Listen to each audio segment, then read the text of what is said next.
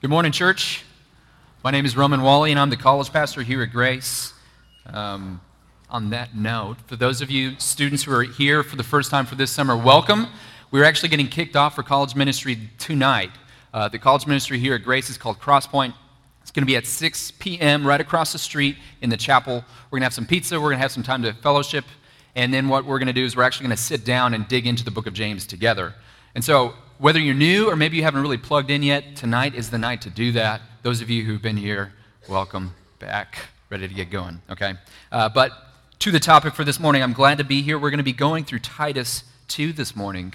And it's been a great mix of guys who've gotten to teach so far, and we'll continue to teach as we go through the book of Titus. But I want to just give you the point of Titus 2 right from the beginning. The main point of Titus 2 is that godly living flows from being grasped by God's grace. If you have genuinely been grasped by God's grace, godly living will result. That is the necessary connection of Christian faith, and this is the point of Titus 2. This is what we're going to see this morning. This is a truth, this is a reality that I have experienced personally. It's the reason why I'm still following Jesus to this day. You see, I grew up in the Bible Belt, which is southern United States, right? This is the place of the country where we have churches all over, where we have billboards with Bible verses on them, where we can play games about what's the best church sign that you see as you drive through small towns, right? Everybody's like combating for the best saying. So I grew up in the Bible Belt, and I was familiar with church culture. I was raised going to church week after week.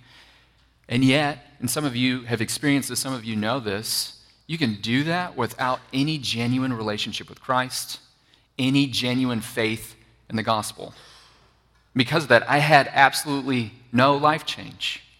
Like if you walked up to me and you asked me, are you a Christian? I would have said, yeah, sure.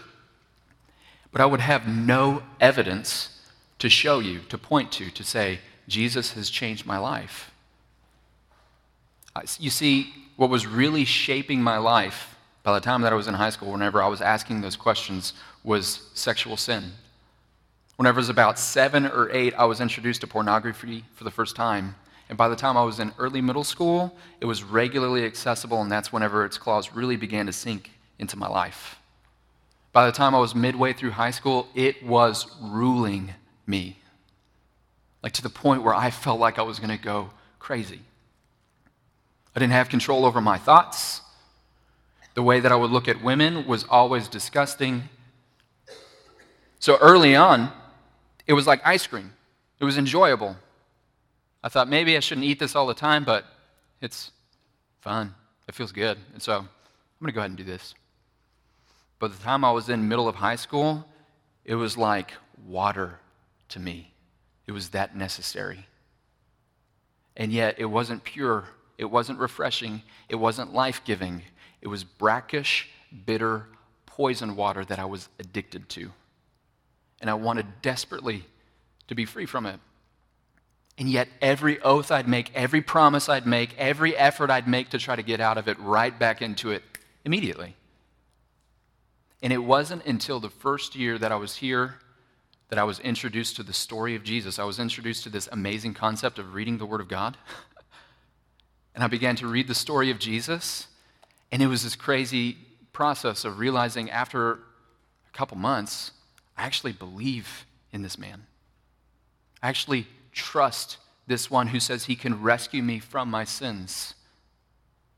And the way that I really saw that that was true for me was how my life changed. I woke up one day, I kid you not, I woke up one day and I realized for about 2 weeks I had not had a vile sexual thought. I had not looked at pornography, and I had not even had the desire to. What was on my mind was living in obedience to God and enjoying my daily life. And that was totally different for me. Now, I'll tell you, it's not like that was the marker point of which I walked forward in perfection. It's not like I never struggled. It's not like I never had difficulties after that. It was a messy road, and I made a ton of mistakes. And I'm still susceptible to those temptations. And yet, what changed at that point because of Christ was that it was a struggle now. I had a fighting chance. By the power of the Spirit of God, there was a different path available to me, and I could walk in that in consistency.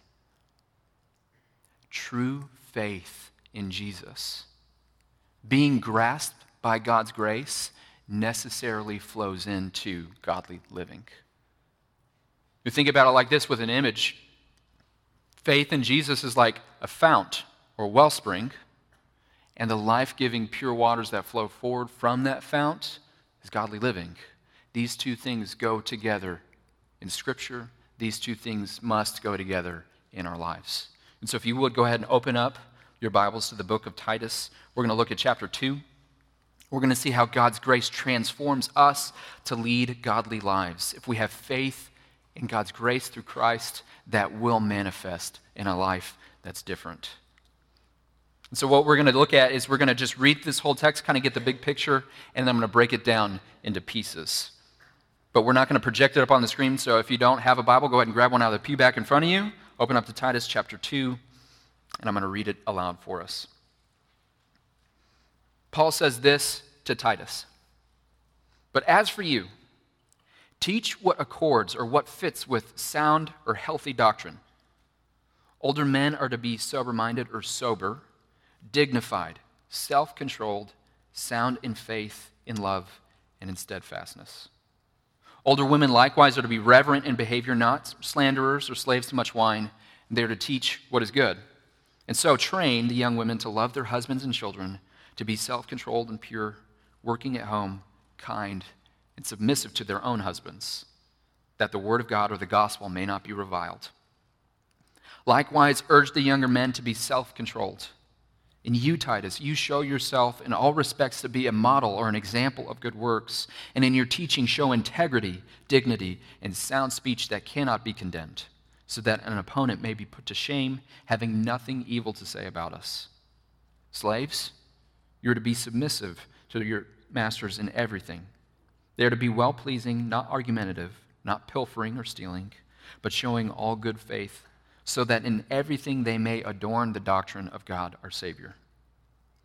For, this is why to live this way, the grace of God has appeared, bringing salvation for all people, training us to renounce or reject ungodliness and worldly passions, and to live self-controlled, upright, and godly lives in the present age, waiting for our blessed hope, which is the appearing of the glory of our great God and Savior, Jesus Christ, who gave himself for us to redeem us or set us free from all lawlessness and to purify for himself a people for his own possession who are zealous for good works. You, Titus, declare these things, exhort and rebuke with all authority. Let no one disregard you."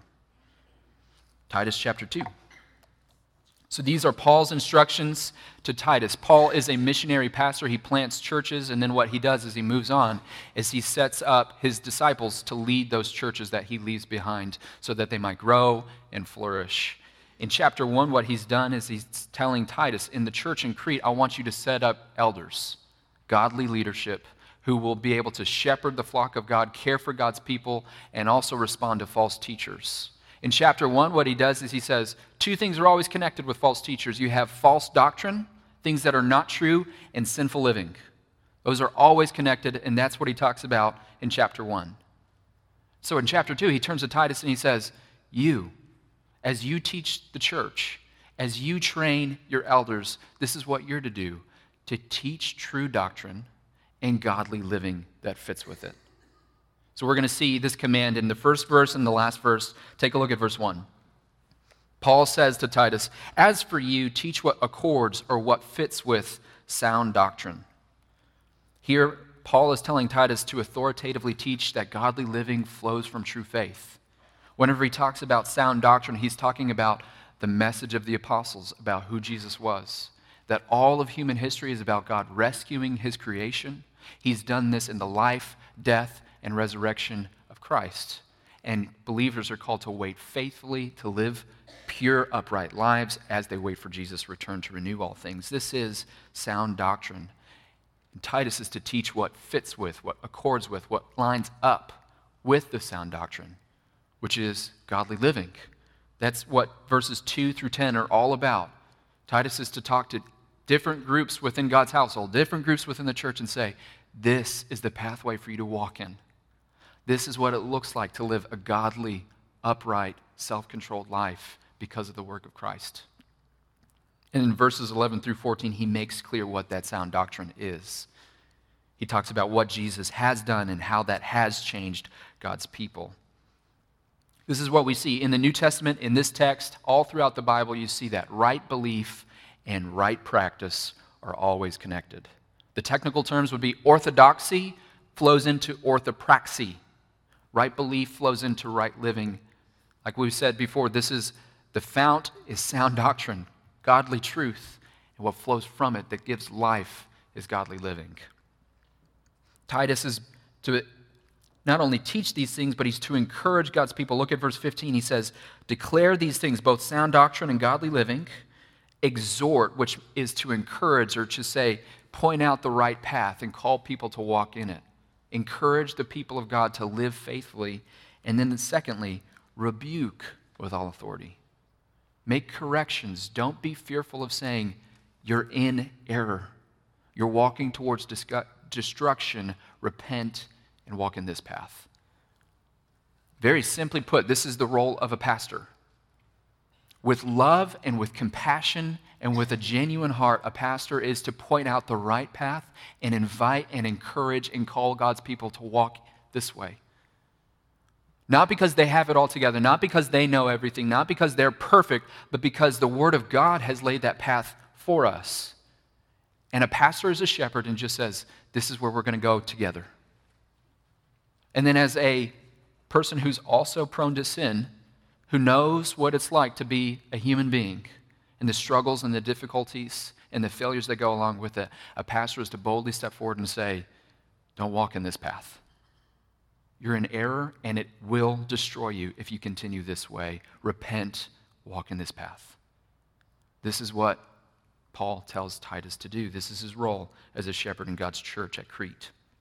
He is to authoritatively teach that godly living flows from true faith. And so here's what I want to do. I want to look at the end first. I want to look at sound doctrine. I want to look at the godly teaching that Paul discusses. And then what we're going to do is get to the godly living that flows from that sound doctrine. So we're going to look at verses 11 through 14 first, and we're going to see that God's grace in Jesus transforms believers. If it is truly God's grace that you have received, it will transform you. God's grace transforms believers. Take a look at verse 11. For the grace of God has appeared. This is past tense. It has appeared, bringing salvation for all people. Paul summarizes the life, death, and resurrection of Jesus with this one simple phrase, the grace of God. Grace, biblically speaking, is the unmerited favor of God. God freely stepping in and pouring out kindness and goodness and healing mercy on people who trust in Christ. The grace of God has appeared. It's showed up on the world stage in human history in the life, the death, and the resurrection of Christ. God's free, unmerited favor has been shown clearly through Jesus. We see that the effect of it is that it's bringing salvation for all people. Paul is not saying here that this is applied salvation to all people, because Christ has done his work, that all people necessarily will be saved regardless of whether they trust him or not. That's not what Paul is saying. What he's saying is that it's available for all people. Christ has come, he has appeared, he has shown up, he has worked salvation, and he has set it forward so that all might come who would trust him and receive and find life eternal. This is the grace of God. It's through Christ, and it's for all who would believe, Jew and Gentile, as well as the rest. And then in verse 14, he defines his grace just a little bit more. He says, Jesus Christ is the one who gave himself for us to redeem us or to set us free from all lawlessness and to purify for himself a people for his own possession who are zealous for good works. He defines it as Christ laying down his life, giving himself in order to redeem us, in order to set us free. This language is actually hearkening back to the Old Testament. So the greatest act of salvation in the Old Testament is the event of the Exodus. It's the second book of the Bible. If you've never read it, I would encourage you to at least read the first 19 chapters because you'll make it that far. It's the story of God's salvation for his people. It's what they always look back to. If Jews had a gospel, it was the story of the Exodus. And what God did is that as his people Israel are enslaved in Egypt, as they're being oppressed, as the Egyptians are working out genocide against these people that they've enslaved, God hears their cry, and God steps in and intervenes, and he judges wicked evildoers, and he rescues his people. He frees them, he redeems them from enslavement to Egypt, and he makes them his own people. He says, I will be your God, you will be my people, and you will live in this world as a people who show what it's like to live with God. You will be a blessing to the nations. This language is exactly what Paul's drawing on here. Take a look. Verse 14, Christ gave himself to redeem us, except for we're not enslaved to Egypt, we were enslaved to lawlessness, to sin. Christ's death has freed us from that, has made us God's pure people, and now we are zealous for good works.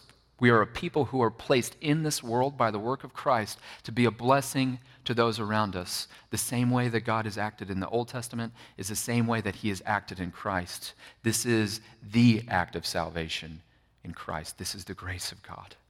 We've been set free from enslavement to disobedience, to lawlessness, to sin that leads to death, and we've been made God's people. And we've given a role, a purpose here, to do good works, to be a blessing to people around us. God's grace transforms believers. We see this result. Take a look at verse 12. The result of God's grace showing up is that it trains us to renounce ungodliness and worldly passions and to live self-controlled, upright, godly lives in the present age. What is the result of God's grace? It's to teach us, to train us to live a repentant life.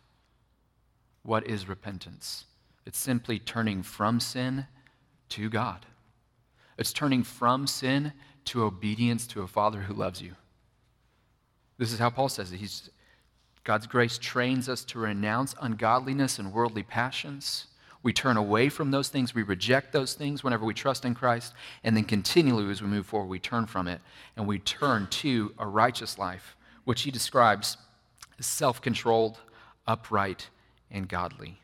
Self-controlled. In my own behavior, I am ordering my path in a way that is right and good. Upright. In my relationships with people, I am treating others in a way that is righteous and good and beneficial to them. And then godly. I am submitting myself to God. I'm living in obedience to him. This is the transformation that God's grace brings about. This is what it trains us to do, to reject the old way, to embrace the new way. We don't just get forgiven. We're not just forgiven the penalty of sin. We are rescued from the power of sin into a new identity and a new way of life. It's not just that I believed in Jesus and so now I get out of hell whenever I go, die, and go to heaven. It's that now God has given me a new identity. He's given me a new purpose, and there's fruit to be born in my life. God's grace shows itself through godly living. We see this also in verse 14, what we just read. Christ redeemed us from a life of lawlessness, from enslavement to sin, so that we might be a pure people devoted to good works. This transformation is what grace works in us. And then Christians have a new end goal. Look at verse 13. As they reject sin, as they embrace righteousness, they are waiting for our blessed hope, the appearing of the glory of our great God and Savior, Jesus Christ. So the ultimate hope, the ultimate end goal, as we continually reject sin, as we continually embrace righteousness and walk in faithfulness, is that we're looking forward to the day when our God and Savior returns, Christ himself, and he executes judgment and justice upon the earth, and he renews all things. And we see him face to face, and we have peace and wholeness in his presence. This is the new end goal of Christians. What we see in verses 11 through 14 is that God's grace transforms believers. This is not just a religious idea. These are not just religious facts about Jesus. It's not just that he died for my sins, that he raised again, that he is God in flesh, and now I get to go to heaven instead of hell at the end. It's a life-transforming relationship with Christ that teaches us to reject the old way and embrace a totally new way. If we have received God's grace, it will manifest in a transformed life. So you might be thinking, okay, so that's a lot of theology there, bud. What does this look like practically? Well, I'm glad you asked that, because in verses 2 through 10, he's going to get really straightforward, really practical. He's going to say a transformed life is a godly life. One who's received God's grace lives a godly life.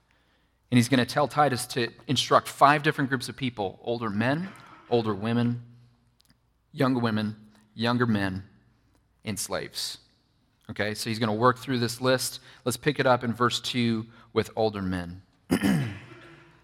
This is the godly life, and a snapshot of the godly life for older men. They are to be sober-minded, or sober, dignified, self-controlled, sound in faith, in love, and in steadfastness. That first word there, your translation, like my translation, might read sober-minded. I think the better translation is actually just sober, that they're not given over to drunkenness and intoxication. This is a problem that is really all throughout history and all human cultures. We know this, but apparently it was especially a problem at Crete, where on gravestones and on tombs, they would actually have little poems and epitaphs celebrating the heavy drinking of different people who've died. And Paul is saying, hey, you tell the older guys that they're different now. What they used to celebrate, what they used to be glorified for, is now no longer. Now what they're approved for in the church is being sober, being temperate. And he goes on and he says they're to be they're to be dignified, which means living a life worthy of respect. Yes, the older is called to respect the younger is called to respect the older generation, but the Bible just as quickly turns to the older generation and says, live a life worthy of respect. Make decisions that are good, that are honorable, that are beneficial to the people around you. Order your life in a way that is obedient to God and a blessing to others. Live in a dignified way. And then he says that older men are to be self-controlled, not given over to their emotions, to their worldly lusts, but self-controlled. And they're to be sound in 3 things: faith, love, and steadfastness. These 3 things are just basic Christian traits. If you look at a Christian, what you should see is faith, love, and steadfastness. Faith, this personal trust relationship with Jesus that actually shapes how someone lives. Love is an active devotion to the good of other people. And steadfastness, enduring difficulty with commitment and pressing forward, not giving up, not throwing in the towel. Older men, this is the pathway of godliness according to Scripture. You have not expired in your usefulness to the church, regardless of what age you are. You are necessary to the household of God to set an example for us of what it looks like to live a godly life, what it looks like to be self-controlled, what it looks like to be submitted to the Spirit of God, what it looks like to be devoted to the good of other people, to be just a sound, healthy, stable Christian person. This is the role of older men. It's necessary and needed. And honestly, the church is hungry for it. This is God's call to older men. And then he goes on to older women. Sorry, I don't know why I closed my Bible. Let's pick it up in verse 3. Older women likewise are to be reverent in behavior, not slanderers or slaves to much wine. They are to teach what is good. So Paul tells Titus to instruct older women in their role. They're to be reverent in their behavior, basically meaning the main consideration for how to live is to think about what honors God. It's not what I want to do, not what's beneficial for me or just my family, but what honors the Lord. That's how I'm going to live. That's what shapes my life. They're not to be slanderers. Just a little side note, that in the original language, the word there is diabolos, which if that sounds like Diablo, yeah, you're right. This is the same title that's used for Satan in the New Testament over and over and over. And to speak in a way that is destructive of somebody else, to slander other people, is to line up with Satan and rejoice in what he rejoices in. Cutting other people down, degrading other people, demeaning them with words. Paul says, instruct older women to reject that, to renounce that, to leave that behind. They're not to be slanderers, and they're not to be enslaved to much wine. Like older men, the call is to temperance, to self-control. And then finally, they're to teach younger women what is good. And he's going to get into that here in a minute. But older women have a teaching role in the church. This is a necessary function for older women to come alongside practically younger women and say, I know what life is like. I know where you're at. I've been there. Let me help you. Let me encourage you in this pathway. This is necessary because, specifically as our church, we believe in male leadership according to Scripture. And while males can speak to women with authority and with love and with compassion, it's not going to land in the same way. And ladies, you know this.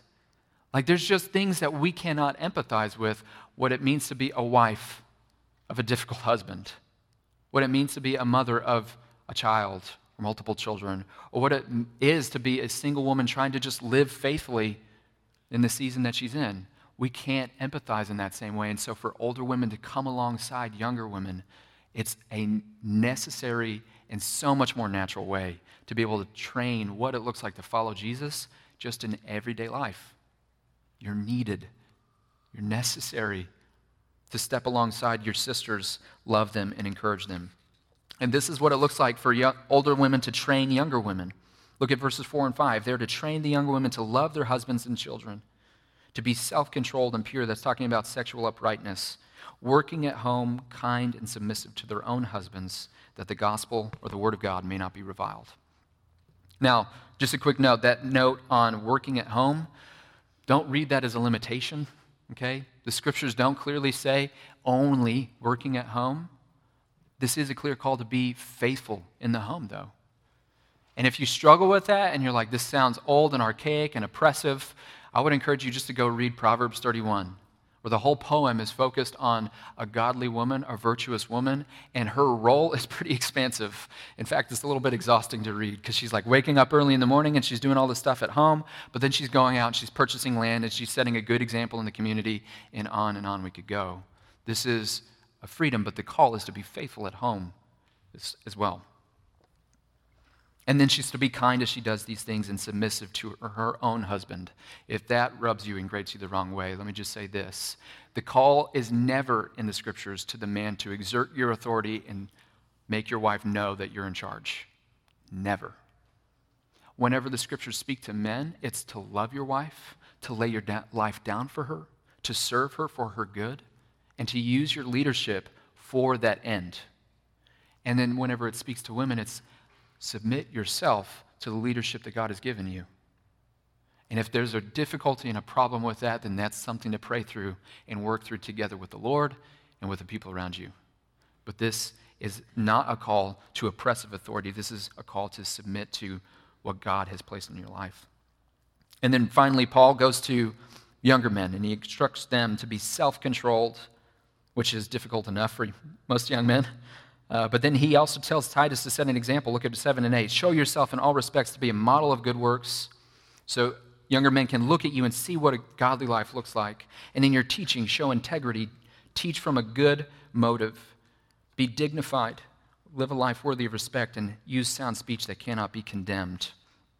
Titus is to be an example for young men so that they look at him and they know what it looks like to follow Jesus and live a godly life. And then finally, Paul talks about how Titus is to instruct slaves. Slaves are to be submissive to their masters. They're to be well-pleasing, not argumentative, not pilfering, which is not a bodily function. It's what I think of whenever I hear the word pilfer. It's stealing. Don't skim off the top of your master's goods whenever he's not looking. Be honest and show all good faith in everything that you do so that you might commend the gospel to others. I would like to get into slavery in the early history, but we are running out of time. And so what I'm going to do is I'm going to actually step back and say, what does this mean for all of us? Like, that list is pretty practical. It's pretty straightforward. My hope and my prayer is that the Spirit of God is at work as he's laying out the pathway for different groups of us. And he's convicting and wooing us to the right path. But the main thing that I want to focus on as we close is that we show our grasp on God's grace by living a godly life of self-control. I just want to talk about that attribute of self-control, because over and over in this passage, self-control is what it comes back to. regardless of who you are, the basic Christian posture, because you've been rescued by God's grace, but you've been trained by God's grace, is to live a self-controlled life. And so there are some of us who, by God's grace, are steady in that. And by God's mercy, we've been walking with the Lord, and there's not anything that we have given ourselves over to that just dominates us. Praise God for you. You have a role. I'll get to that in a second. There are others of us who we hear the word self-control and we think, oh, how I wish, and then we feel shame right away. There's some of us who do not live lives of self-control, and we know it, and we feel it, and we're doing everything we can to hide it away and to just try to keep it under wraps. Some of us lack sexual self-control, and so whenever I talked about pornography at the beginning, you were like, that's me. I get that. It's my story. And if you're a lady and you're sitting in this room and that's your struggle, don't believe the lie that this is only a male struggle and that you're all alone and that there's no help for you. You're always going to be stuck in this. Statistics alone show that this is not just a male struggle. And I'm sure that if we had a raising of hands, which we won't do, you would see that you're not alone. You're not. But for some of you, it's not pornography, it's same-sex attraction. And so you sit in church week after week after week wondering why this won't go away, wondering why you continue to struggle with this, feeling like a hypocrite who should just be cast out if everybody knew who you were and what you struggle with. For others of you, it's actual explicit acts of sexual sin. Looking for somebody to hook up with, going to a park late at night. I don't say any of this because I know you're junk and I'm trying to peg you. I say this because this is real life. Sin wreaks havoc on us. And whenever we give ourselves over to it, it's sweet at first, but then it becomes a necessity, a disgusting necessity at the end. And the merciful call of God is to step into self-control, first step, by confession. By recognizing I have got a problem, and then by confessing it to another believer as well as to the Lord. This is the necessary first step on the pathway to healing. Others of us, it's not a lack of sexual self-control. For others of us, it's a lack of control with alcohol. And so whether that is just an absolute need to always have a drink in your hand if it's going to be a good, restful day, or if you really are given over to the feeling of drunkenness and intoxication, there are those of us who are walling away in that addiction. And the same invitation is for you. Step into healing, step into the light through confession. You are not sitting in a room of perfect, all put together people. You're sitting around people who are sinful and broken and who've been given over to things just like you have been. It might not look exactly the same way, but we have all been ransomed by the grace of God. And we've all had to come before Him and confess. We all receive mercy when we do so. And when we share that with each other, we're able to point to the Lord who is gracious. And then there's others of us who lack emotional self-control. And so some of us, anger just governs our lives. It is the fuel, the motor, the engine that's at the bottom of our souls, and it just spurts out every now and again in intense situations. Others of us, we wallow in self-pity and think about all the ways, poor me, poor me, poor me, and it just destroys relationships around you. Others of us struggle with emotional self-control, and it leads to eating disorders. It leads to thoughts of suicide. And if you're sitting in this room and you're thinking, this guy's crazy, this is intense stuff, this doesn't go on in the church, I just want to say, wake up. Open up your eyes and get involved in the lives of people around you. This is not just out there. This is in here too. And it's the grace of God to invite us out of it. And the first step to walking in freedom is to confess. It's to say, yes, I'm a broken, sinful human being, and I've given myself over to things that I no longer have the power to tame. God, help me. And then for those of us who are walking consistently in self-control, who are leading godly lives, who have practiced at that, can then step alongside and say, brother, sister, Christ died for you while you were a sinner. We have the gift and the ability to come alongside one another and remind each other of the gospel and to remind each other there's a good, life-giving path to walk in, and you can walk in it. There is freedom that Christ grants us. And so I just want to give you guys, if you would say, man, I'm not struggling with all those other things that you just mentioned. I feel like I'm actually, by God's mercy, walking in self-control. I want to give you some verses, because if you're not someone who needs to confess, then you should be a person who could be confessed to, right? We play this role for each other. And so you should be able to be the kind of person who can receive a confession in the right way that points to Christ. And so I'm going to just spout a couple verses. Romans 5:8. Romans 5, verse 8. But God shows his love for us in that while we were still sinners, Christ died for us. In other words, whenever Christ laid down his life, he knew what he was getting. A bunch of messed up, jacked up, addicted people who God loved and wanted to rescue. Romans 8:1, there is now no condemnation for those who are in Christ Jesus. You can look across that table at the person who is feeling hopeless and in despair, and you can say, there's no condemnation for you in Christ. If your trust is in him, you are welcomed into the family of God with love. 1 John 1:9, if we confess our sins, he is faithful and just to forgive us our sins and cleanse us from all unrighteousness. The call is to confession, and whenever we do confess, God is right there, faithful and just to cleanse us and set us free. So the first response is to point that person to God's grace. If you're receiving a confession, point that person to the grace of God in Jesus, and then to follow that quickly with, let me pray for you.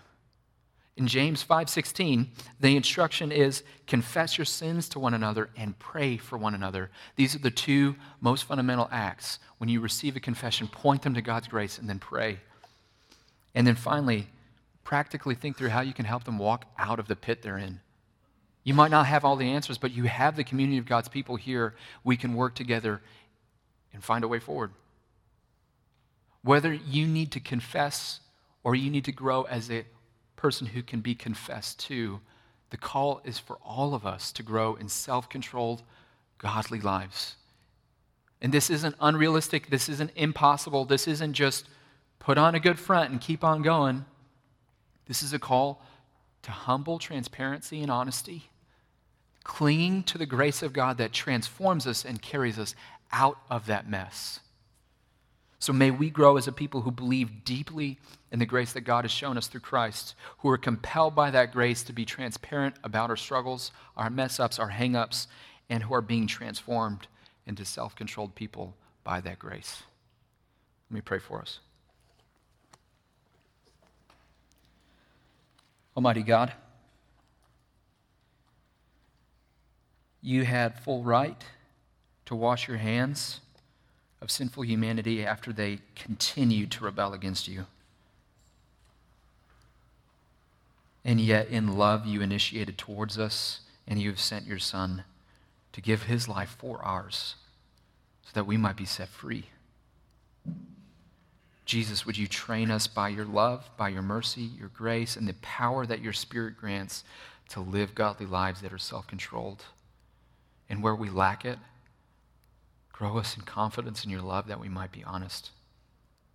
We love you. We pray this in your name. Amen.